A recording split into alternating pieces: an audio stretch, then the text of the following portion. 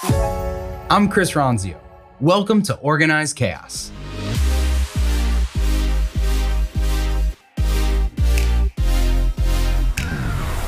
Welcome to Organized Chaos. Take a page out of other business leaders' playbooks and get candid advice from Chris Ronzio. People, processes, productivity, and how to organize your life around it all. For those who don't know Chris's background, his entrepreneurial journey began in Boston. Since moving to Arizona, he has run a consulting business and now Trainual. On Behind the Numbers from Arizona Tech Council, Chris shared his thoughts on the openness of Arizona's tech community and how its ecosystem has evolved.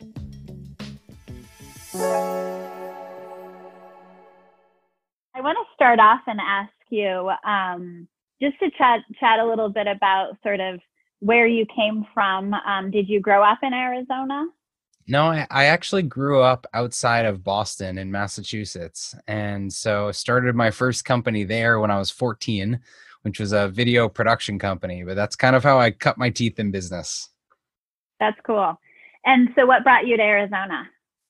After college, I was growing my video production company. I had an office in Boston, wanted to set up a West Coast location, but it was actually my girlfriend who threatened that she wanted to live somewhere warm and either I could come or not come. So we started looking for different areas. We went to California, we went to Vegas, we went to Texas. And then when we went to Phoenix and Scottsdale, just fell in love with it.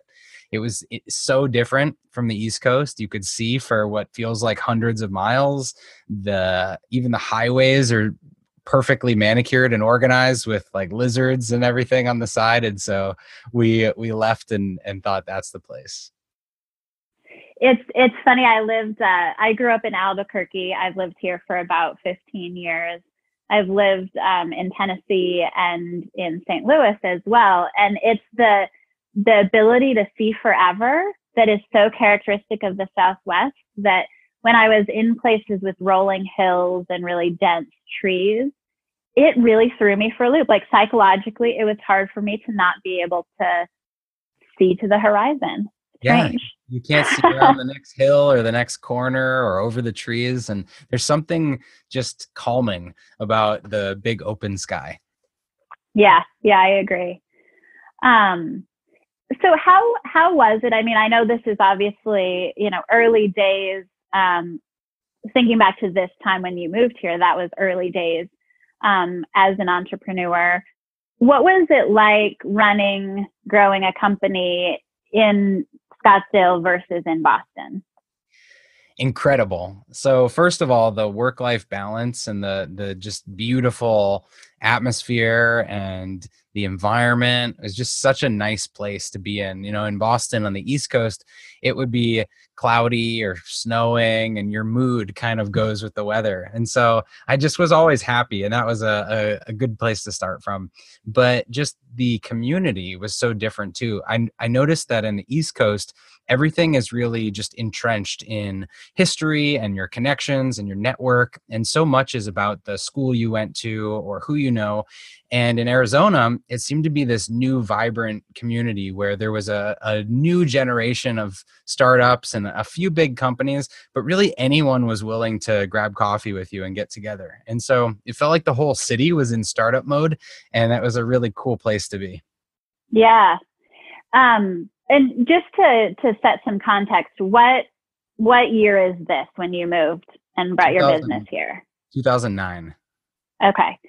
So how, and I want to ask you in more detail about, selling the video production company, starting the consulting firm, and then on to Trainual. But before we chat about that, I just want to ask in general, following on your comments about really the ecosystem of other entrepreneurs, of folks at different stages of growing their companies here in Arizona, in the Phoenix area. How has that changed since 2009? I think it's gotten more organized. So in the early days, there were a few groups and you could get to anyone that you wanted, but it was a lot of cold emails or introductions through someone, and everyone was very open to those connections.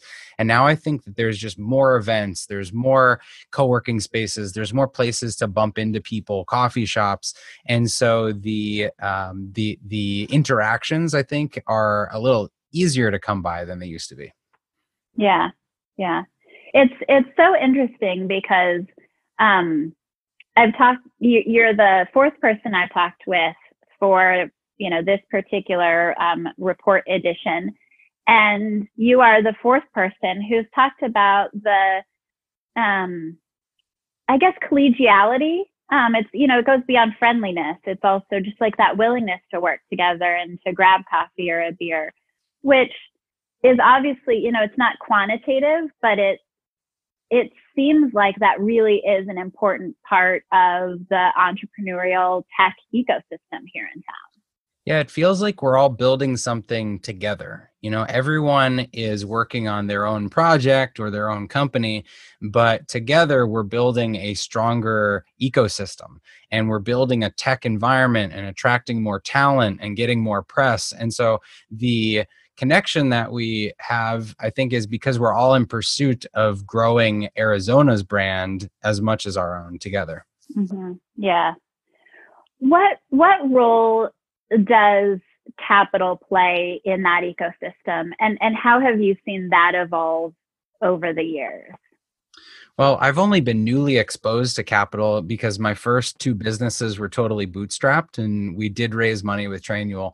So I wasn't even thinking about raising capital in the first couple businesses. But even since launching Trainual, I've seen new angel groups come together. I've seen new individual investors. I've gotten inbound interest from people that I didn't know existed a couple of years ago.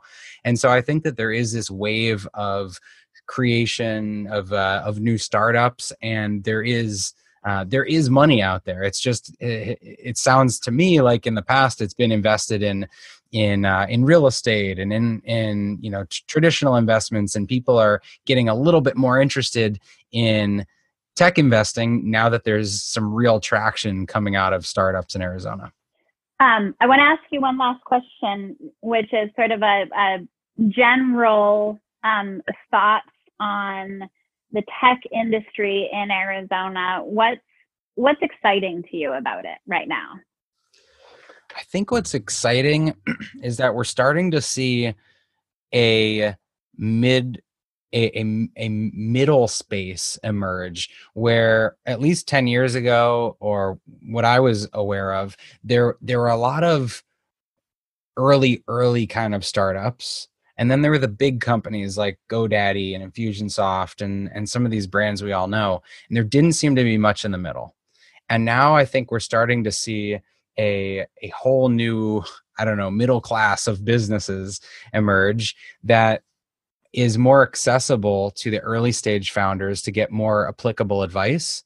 And those middle stage companies can get time from the biggest companies because there's not such a gap. And so it used to be that the big companies would kind of, their founders wanted to give back, but they'd come in and kind of give a lecture to a bunch of startups.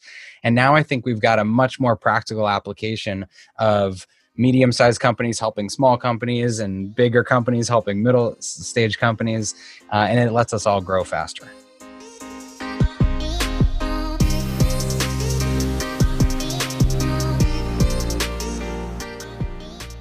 Hey, thanks for listening to Organized Chaos. If you like this episode, be sure to subscribe and leave a review, or share it with anyone in your network that you think could use this information. If you want to connect with me personally, please text me 480-531-8411, or connect with me anywhere on social at Chris Ronzio.